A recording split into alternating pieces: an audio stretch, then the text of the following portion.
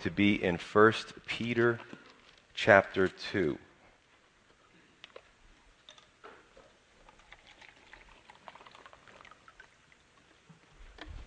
Okay, so the last time we were in chapter 1, and Peter taught us about our faith, and then really a lesson in holiness and reverence and dependence on God and interdependence amongst each other.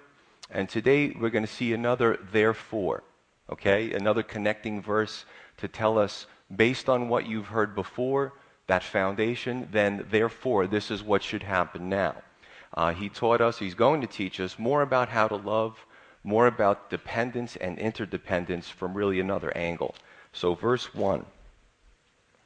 Therefore, laying aside all malice, all guile, hypocrisy, envy, and all evil speaking, as newborn babes desire the pure milk of the word, that you may grow thereby, if indeed you have tasted that the Lord is gracious. So therefore, predicated upon what was said in the first chapter, holiness, reverence, and love on the positive side. So now he's giving us a negative. He gave us a positive. Put on these things. So now he's giving us a negative. Remove these things. No room for the following. Number 1, malice, badness, malignity, trouble. A no-tolerance policy of wicked behavior in the body of Christ. 2, guile, to be tricky or crafty or deceitful. Mind games. It's better to be upfront than to be sneaky. I've actually often gotten myself in trouble for being too upfront, but I certainly would take that any day over playing games with people. We should just be upfront. Hypocrisy, right? This is saying one thing and doing another. Now, for those of you who have gone to somebody and tried to tell them about the love of God and talked about church or the Bible, what are one of the things, and you can please call it out, one of the biggest roadblocks for them to come to church or read the Bible or be around Christians, they say what? Christians are, there you go, hypocrisy. I swear there's a school out there that people are taught, if an evangelist comes to you, say this. That'll really twist them up a little bit.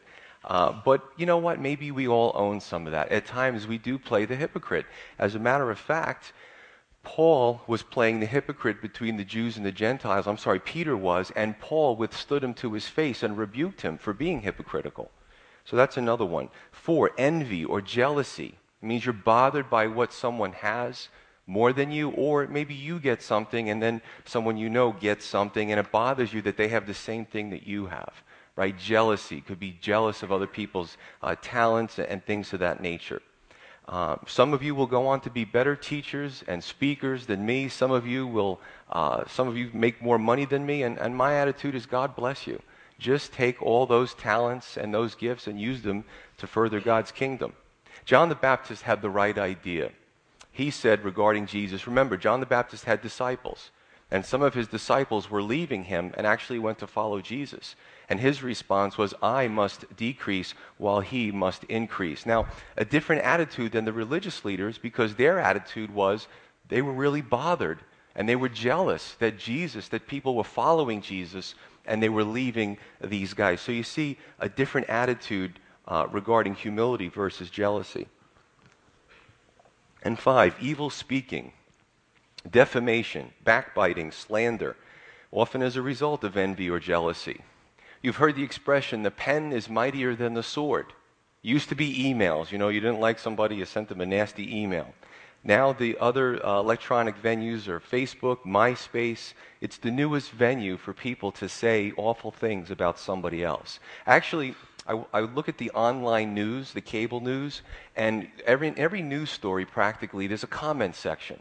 No matter what story it is, somebody's got a comment on that section. When you hit the comments section, there's always some real vile, nasty, vilifying remarks that a person says before maybe they even know the whole situation. So you see that going on in our society, right? And even if you're not really directly involved in it, but you try to involve yourself in these things, that indicates a boring life. And I have to say, if your life is that boring, we have plenty of stuff to do around this church. Just come to me and say, Pastor Joe, my life is so boring, I have to be in other people's businesses, and I will give you something to do here. Trust me. Okay? By spiritual contrast, verse 2, as newborn babes, so put off these things, but as newborn babes desire the pure milk of the word that you may grow thereby. Right? Similar to the analogy of a baby growing on its mother's milk, the colostrum and the nutrients that a newborn gets from its mother. Peter is making an analogy to believers needing that milk of the word, needing it for our spiritual survival, right? And some believers can go decades and remain immature because they're spiritually starving themselves. And we have to ask ourselves, what does my spiritual diet consist of? Is it the milk of the word, like the Apostle Paul says? Or does my spiritual diet consist of spiritual iceberg lettuce, where it's mostly water and fiber and not much else, right? Right? Am I starving myself spiritually, or is my diet toxic? What am I taking in? There's that old expression, garbage in, garbage out. What am I receiving on a daily basis, right? Do I get so caught up in, you walk through the food lines and there's all the tabloids and they say the gossip column of all these stars and who's cheating on who and what's going on, who's pregnant. Do we fill our diet with junk, or are we trying to fill our diet with the things of God that's important? And verse 3 can be translated one of two ways. Either, if indeed you have tasted, from a negative, have you tasted? And if you have, then this is what you'll follow. Or from a positive, since you have tasted, right? And it means the same thing. But tasted is an experiential word. When you look up the Greek word, when you say, have you tasted of the Lord? It means, have you experienced the Lord, right? That's important to understand there.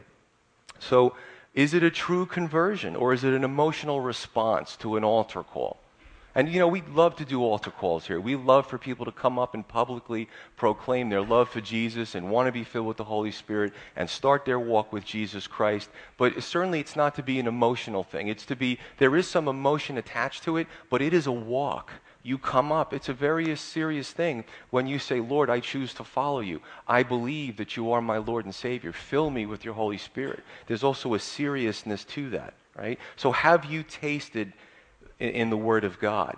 Do we desire the things of God, right? And again, very genuine, serious questions we should ask ourselves. F.B. Meyer said this. He said, there's no surer indication of religious declension and ill health than the cessation for the desire of the Word of God. Let me read that again. Let that sink in. There's no surer indication of religious declension and ill health than the cessation for the desire of the Word of God. Right? It's important to understand. So verse 4, as we continue, coming to him as to a living stone, meaning Jesus, rejected indeed by men, but chosen by God and precious, you also, as living stones, are being built up a spiritual house, a holy priesthood, to offer up spiritual sacrifices acceptable to God through Jesus Christ. Therefore, it is also contained in the Scripture. Now he's going to go into the Old Testament, Isaiah 28 here. Behold, I lay in Zion a chief cornerstone, elect, precious, and he who believes in him, meaning the Messiah, will by no means be put to shame. And he goes on, Peter, therefore to you who believe, he is precious, but to those who are disobedient, quoting another scripture, Psalm 118, the stone which the builders rejected has become the chief cornerstone. And, we go into Isaiah 8, a stone of stumbling and a rock of offense. They stumble, being disobedient to the word to which they were also appointed. See, I love this. When, I talk about the Old Testament, all 66 books, they all intertwine. They're all like one piece in a puzzle, and when they all come together, you can see the tapestry or the mosaic of God's heavenly plan. So it's amazing how Peter and Paul and Jesus just would take the Old Testament and bring them all together and make sense over the centuries. So we desire the milk of the word, and here we come to him, Christ, as to a living stone. Now, what did we cover so far? We covered that God is a living God. We don't worship idols. We don't bow down to idols. Our God is a living God. And he's also the God of the living. Abraham, Isaac, Jacob, they're not the dead. They are the living. They are alive and well with the Lord.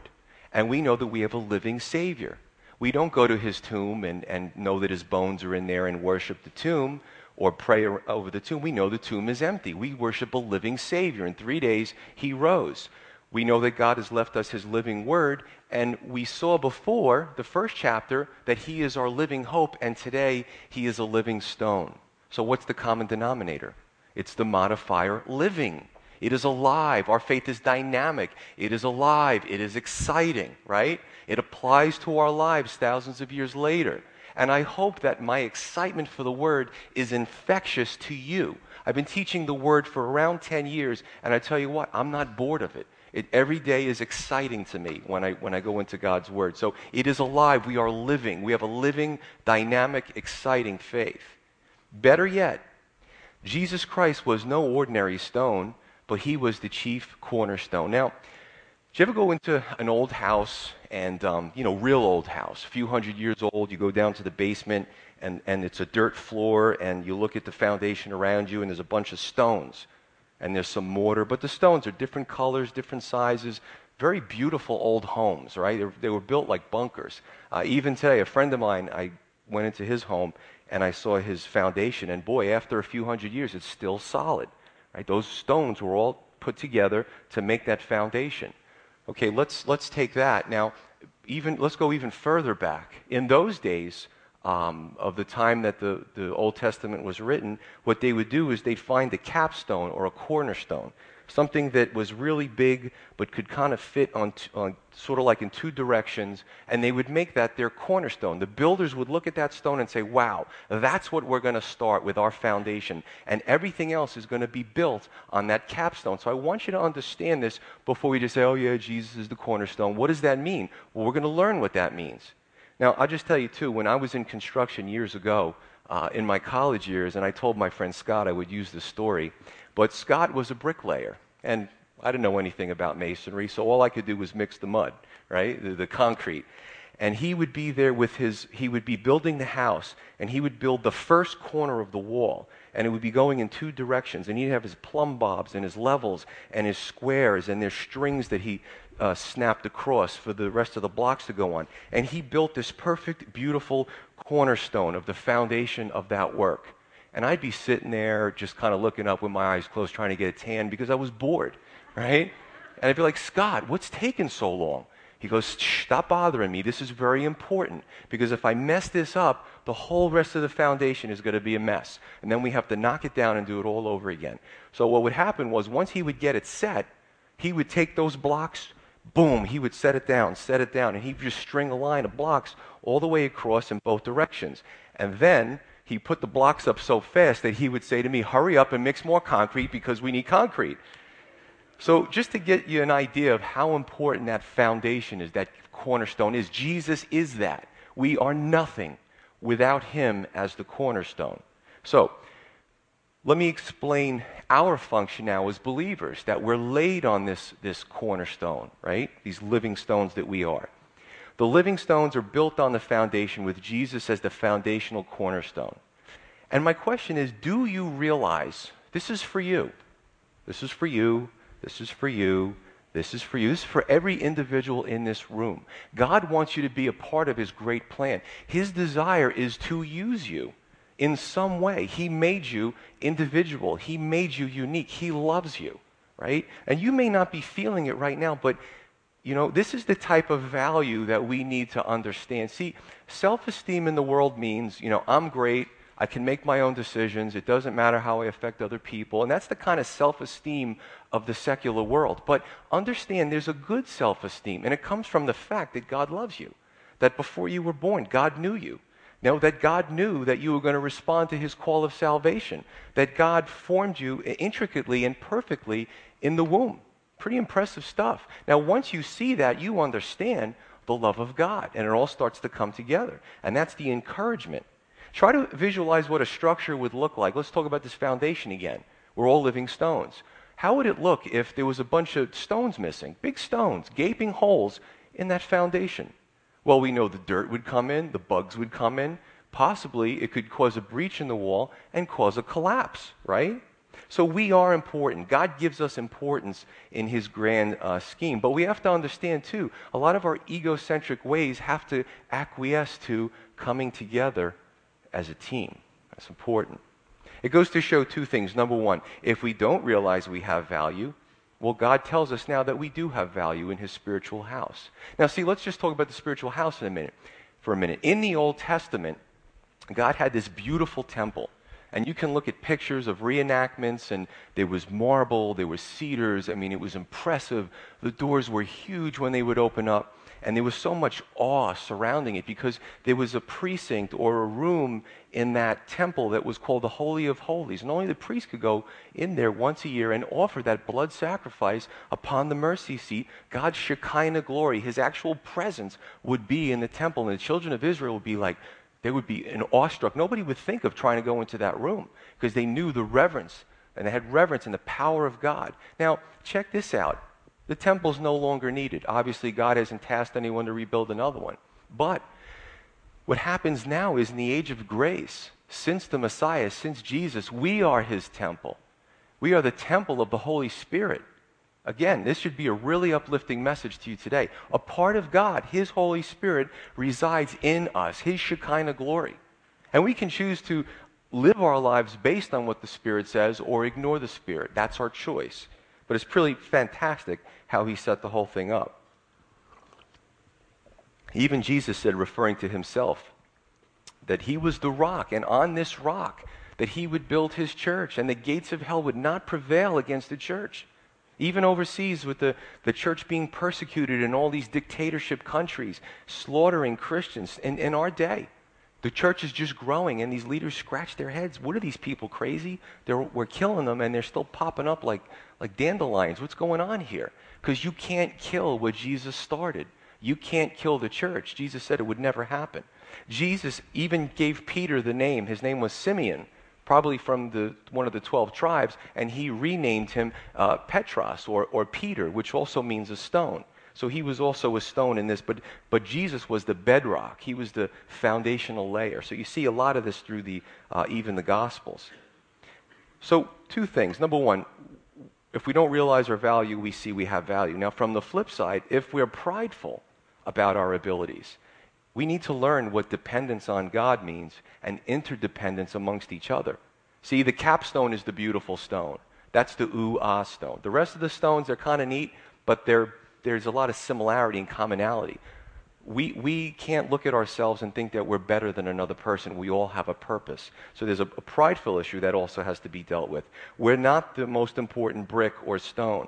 Kind of reminds me when I was doing this of a childhood song when I was younger. All in all, you're just another brick in the wall. All right, so you remember that. But if there's anything that we stress, it's teamwork. You know, even Calvary Chapel Crossfields, the pastoral team. Even when we went to talk about the home groups, I had a bunch of men who had experience and ordination and time and understanding of things of God, and we all put our heads together and said, so how do we do this home group thing? It's a team. I don't unilaterally make decisions here. As a matter of fact, any check that I write or that's written has to go through 3 different people, and it has to be 2 signatures on every check. So just because I'm the senior pastor doesn't mean I rule by divine fiat. You know what I'm saying? It doesn't happen like that. We're a team, the worship team, right? The pastoral team, the children's ministry team. We work together. We have to, because that's what the Bible says. And if we're individuals and we're self-centered, this concept is going to be a little bit difficult to understand. So, the first thing, we're living stones that make up a spiritual house. Now he moves on and he speaks about we're also a holy priesthood that offers up spiritual sacrifices. Revelation 1:6, Jesus tells us that to him who has loved us and washed us from our sins in his own blood, about Jesus, and has made us kings and priests to his God and Father, to him be glory and dominion forever and ever. So we've been made kings and priests, or another translation is a kingdom of priests. But no matter, basically what it means is this. When you go into the Old Testament, there was the priesthood. And you couldn't be a priest unless you were from the Levitical line, right? Your father and your grandfather and great-grandfather, it was a bloodline thing, okay? Priesthood today in some faiths doesn't go by that, but that's the way God set it up.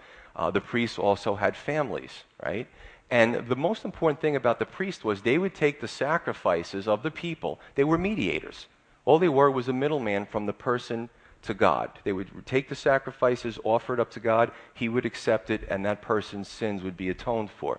But when Jesus came, Hebrews tells us he was the high priest. He was the last priest. So really, it abolished the priesthood. So any religion that has a priesthood today, it's a redundancy. Because the Bible tells us today that we don't have to go through a priest or a pastor or a rabbi. We can go right to God because Jesus is our mediator. Right? You understand that? So that's important. Now, so when he talks about us being a priesthood and offering up spiritual sacrifice, so what does that mean? Is he reinstituting the effectual office of the priesthood? No, he's not. We are a priest to the unsaved world. We offer up sacrifices because if those are in rebellion to Christ, God will not accept their prayers. There won't be fellowship between God and a person if they reject his way of salvation. So we as priests, as the kingdom of priests, will pray for those who are unsaved. We'll pray for those who are blinded and don't see the truth. We pray for God to open their eyes. We also offer up sacrifices for our children, for our family, right? Maybe our kids are too little to really understand the concept of God, so we pray for them. We offer up spiritual sacrifices, prayer, reading the Word, teaching the Bible. These things are pleasing to God. Understand? So that's an important thing to understand too. And the Bible says that we as believers can boldly come before the throne of grace. That doesn't mean arrogantly, doesn't mean haughtily. It means boldly. We can stand in God's presence and speak to him, right? As you know what I'm saying? It's just that relationship issue. But in verse 8, understand this. It says, the chief cornerstone was rejected by men, and he still is. See, the world is building its own house. The Bible says, John tells us, right? Do not love the things of the world. It doesn't mean don't use them for God's glory. It doesn't mean you can't have a savings account. He says do not love the things of the world, because if you have the love of the world, the love of the Father is not in you. It's a one or the other situation. So the world is building its own house with its own cornerstone and its own sacrifices, and their house is the house of Babylon. The world has always wanted to build the Tower of Babel. Ever since Genesis. The world has always wanted to get to heaven through their own means, through natural means, through carnal means. And God says, no way. So the world is doing one thing, and we do the other. And verse 8 also says that he, meaning Jesus, is a rock of offense to many. A rock of offense. Now that word in Greek, offense, is scandalon. Now, just think of what English word scandalon comes from that. It's scandal. There's a direct transliteration from the Greek to English, and scandalon, offense, is scandal in the English. Now, and really, it is a scandal. And you can see even the political climate today, that you could have gone to jail for 10 years for burglary, somebody will vote for you. You know, Marion Barry smoked crack, and they reelected him. God bless him. It's unbelievable. You could be into Wicca and witchcraft, and you'll get elected. You tell someone, I want to run for office of government. I am a born-again Christian. I believe that the Bible is the inerrant word of God. I am filled with the Holy Spirit, and I believe in the fundamentals of God's word. They will cut you up into pieces. They will ridicule you in the media. They will make sure that they destroy you. They will find, there's professionals that actually will look into your past to find anything dirty on you or your spouse so they could bring up and say, Christian, huh? So it is a scandal. It really is, right? Look at the political field. But remember this. Stand up for the Lord. Because at the cross of Christ, Jesus could have said, you know what? This is crazy. I'm not doing this. This is insane. I'm pure. I've never sinned. I've never had familiarity with sin, and now I'm going to bear the sins of the world. He could have said, no way, I'm not doing it. But at the cross, he stood up for us. He stood up for my sins before, now, and in the future, right? He bore shame and humiliation for me that he didn't have to. But that was the only way that I could have eternal life. So I would say this. When there's a temptation to deny him, remember, Jesus took our shame and humiliation. He took those sins on the cross.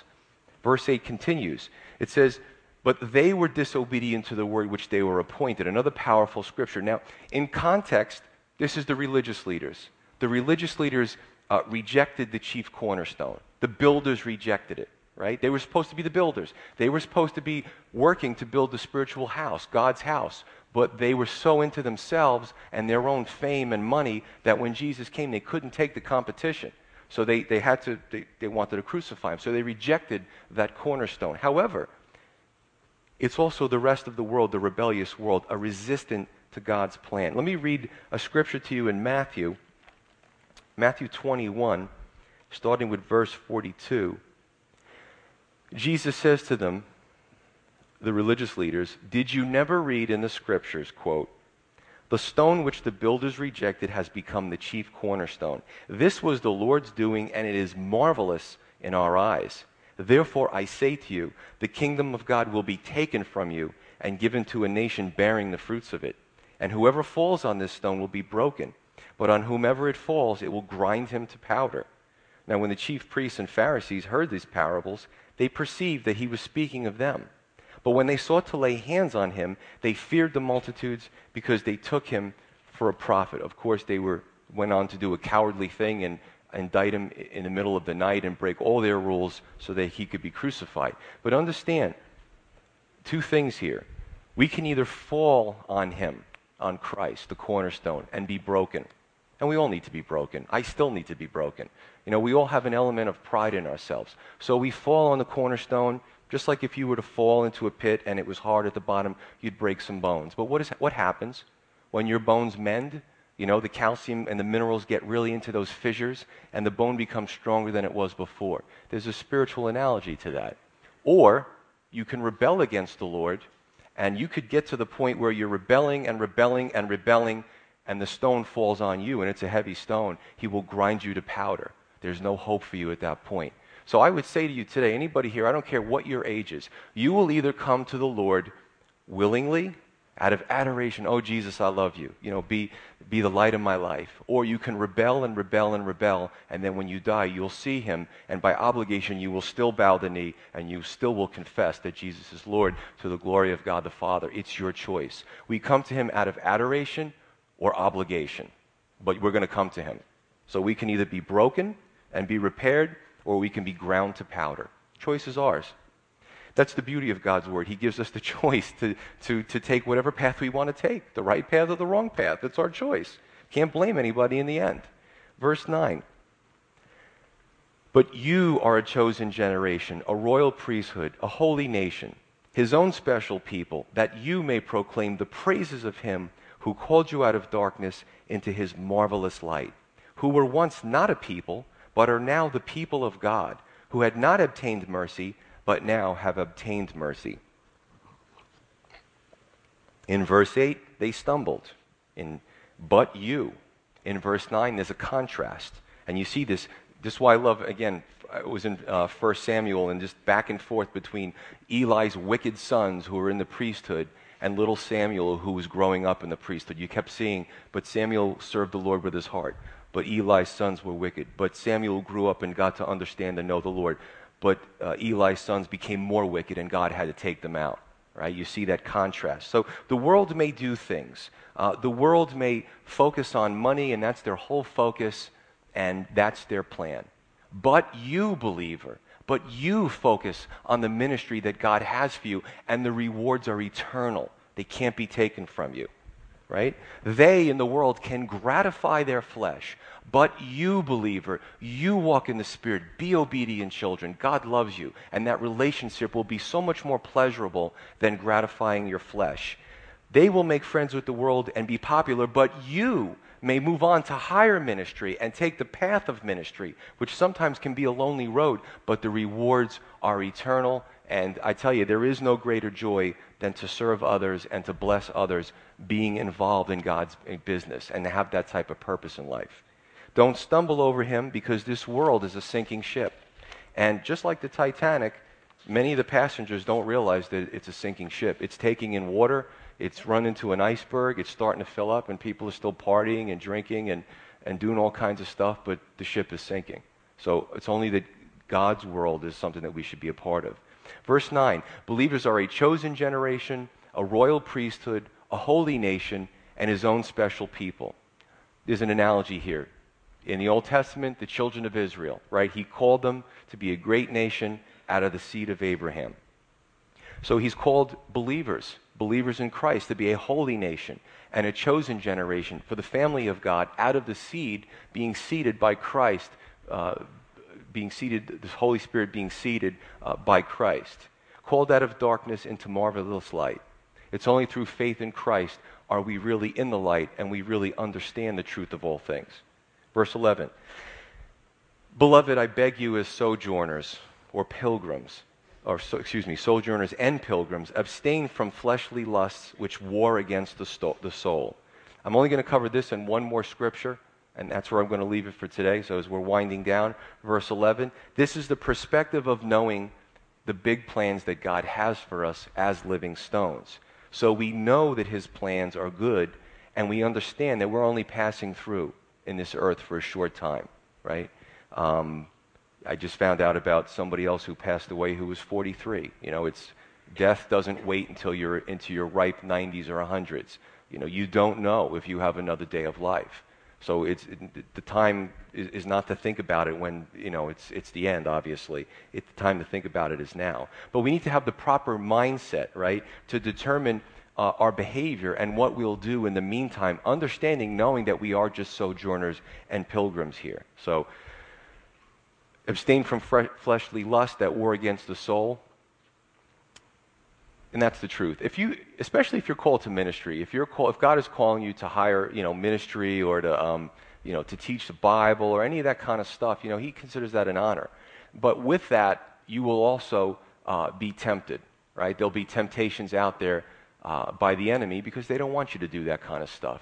And it's our choice whether we're going to walk in the Spirit and not let those temptations turn into sin, or we're going to give in to those temptations. And you've seen. All you have to do is look in the news how many priests or pastors or rabbis, either embezzlement or, some of these sexual scandals. I mean, it's heartbreaking. The temptations are great.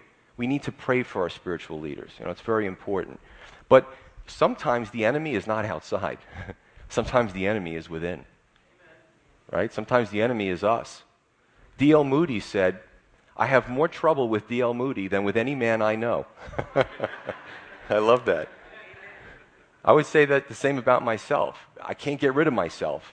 If you get on my nerves, I could tell you, get away from me right now. I don't want to talk to you. But I can't get rid of myself. I'm always here. I wake up, I'm here. I go to bed, I'm here. So I would definitely tend to agree with D.L. Moody. And, it's only, see, here's the thing. Listen, the Bible's clear. I'm not going to tell you, sin is you're going to hate it. Sin really appeals to your flesh. It's really a gratification of your deep, basest desires. But I think sometimes we can see the line, sometimes we might be on the line, but I find for myself, I don't cross the line because, and that doesn't mean I don't sin. Please understand that. But I'm not going to jump into this life now of sin because, the rewards of serving God are so great. And I do have to war against my flesh. It is a battle. Some of the greatest wars that I have to deal with are inside. And the wise man understands that sometimes the enemy is within. I've seen so many start out with a bang, come in and, I want to receive Jesus and I want to serve the Lord, and they're here, and then it's just so disheartening as a pastor. A few months down the line, they're gone. Some temptation, some issue has completely distracted them and they've walked away. And I got to tell you, that's the majority. And Jesus even said the wide path, the one that leads to destruction, most people follow that path. The narrow path that leads to eternal life, very few follow that path. And I've definitely experienced it. And it is painful to watch, and you can only talk to them. You can kind of shake them sometimes, but eventually they're going to make their own decisions. You can't walk for them. So again, you've all seen this. Some of you, it's been very heartbreaking to see. I look at the parable of the sower. Jesus speaks about the sower, the Word of God, and he spoke about the different soils, and that was a condition of our hearts. Very little of the seed actually got to fertile ground. God's Word was able to flourish and establish and grow a crop and be bountiful. Most of the seed was either plucked up by the birds or scorched by the sun or whatever the case may be. You're familiar with the parable. My question is, what about you? What kind of soil is your heart right now, spiritually? Are you here because somebody asked you to come? Are you here because your family's Christian? Are you here for all the wrong reasons? Because this is a really cool building and eventually we're going to have a bunch of people playing really neat instruments behind me? What is it? Is it because, you see a lot of cars in the parking lot? Why are you here? What are you seeking today? Right? And I say this because what we want to provide is the free gift of salvation. Jesus said to his disciples, you've been freely received. You freely give to others. And that's it. You know, there's basically three things that the Bible speaks about, and that's it. You can take the whole Old and New Testament and turn it into three things, three objectives. One is to have a relationship with God. As sinners, to be reconciled back to our Father in heaven, right? Two is to be built up in God's Word, to walk in the Spirit, to grow and mature spiritually. And three, when you have been matured and you have grown, that you turn around and affect others and bring them into the family of God so they can have that relationship with God. That is it. Okay, let's close our Bibles and go home. It's a very simple message. Three things, three objectives in the Scripture. Where was I? Okay. So my point is your heart fertile ground? What have you come here seeking? You know? And my prayer is that everyone here today is receiving the Word, not me, the Word, receiving the Word, it's implanted into your heart, and it starts to grow on fertile ground. Don't let the bird snatch away the seed. Don't let the sun come and scorch it. Don't let it dry out. Follow the Lord. He loves you. Forget about all the distractions like the horses in the city. Put on blinders and just keep following the path. You know what I'm saying? Amen? I'm one of those weird pastors that's not looking for big numbers. Really, I'm a weird guy. I'm not looking to fill up the parking lot. I'm not looking to go to 2 services. If that happens, great. I want to make sure you're here for the right reasons. You understand? Be here for the right reasons. Verse 12. Having your conduct honorable among the Gentiles, that when they speak against you as evildoers, they may, by your good works, which they observe, glorify God in the day of visitation. So be a good example, especially to the unsaved. Remember, we spoke of hypocrisy, right? What is our testimony? What is our example to the unsaved world? Peter says that even if they slander you and they talk about you and they make fun of you, their arguments will be baseless, they'll be hollow. Now, did you ever do the right thing as a believer? Follow the Scripture. And even from other believers, they turn around and they say, oh, you're not doing the right thing, you made the wrong decisions. They kind of give you grief. But I'm following what the Bible says. And some get frustrated because the more they try to live a godly life, the more grief they get. Peter tells us this basic tenet: to persevere in doing the right thing in a wrong world. That's hard. The world's a big place. A lot of people in the world. The world controls a lot of stuff, right? Doing the right thing in a wrong world. That's what he's speaking about, because the truth will come out in the end, and in the day of the visitation, all the lies will be exposed. And it will be revealed that if you're following God's word, he will praise you for that. It doesn't matter what others think about you. Even the rebellious, according to this, will be forced to admit that your life was honorable among them. But there's one catch. Your life has to be honorable among them. See, I love the Scripture. It's just so simple, and I think I'm a simple guy. And I just love it because your life has to be honorable. That's the catch. Because Peter goes on to say in chapter 4, don't suffer persecution or be slandered for being a murderer, a thief, an evildoer, or a busybody into other people's matters. You know, he says that you got what you deserved. Right? But blessed are the righteous. You know, blessed are the ones that are persecuted for righteousness' sake. I want to read something that actually a historical account that Warren Wiersbe speaks about. It actually is a true story, and I find it humorous in the way that the dialogue goes back and forth.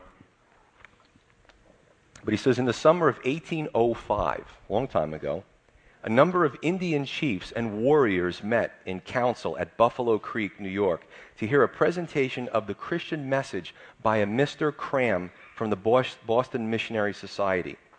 After the sermon, a response was given by Red Jacket, one of the leading chiefs. Among other things, the chief said, quote, "Brother, you say that there is but one way to worship and serve the Great Spirit. If there is but one religion, why do you white people differ so much about it? Why not all agree as you can all read the book?" You know, this is great. Christians are trying to reach these guys, and they're just, that's a great question. It's that childlike response. Beautiful. Quote again, "Brother, we are told that you have been preaching to the white people in this place. These people are our neighbors. We are acquainted with them. We will wait a little while and see what effect your preaching has upon them."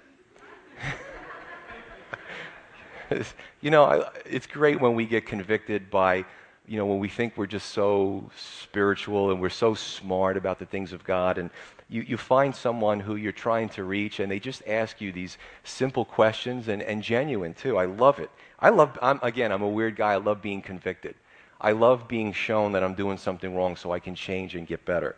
So he says this, he continues, he says, if we find it does them good, makes them honest, and less disposed to cheat Indians, we will then consider again of what you have said. Good job, Red Jacket. What is what it all comes down to, right? What is our purpose in life? What's your purpose? What are you going to do when you leave here? What's your purpose for the next few years? Great plans, right?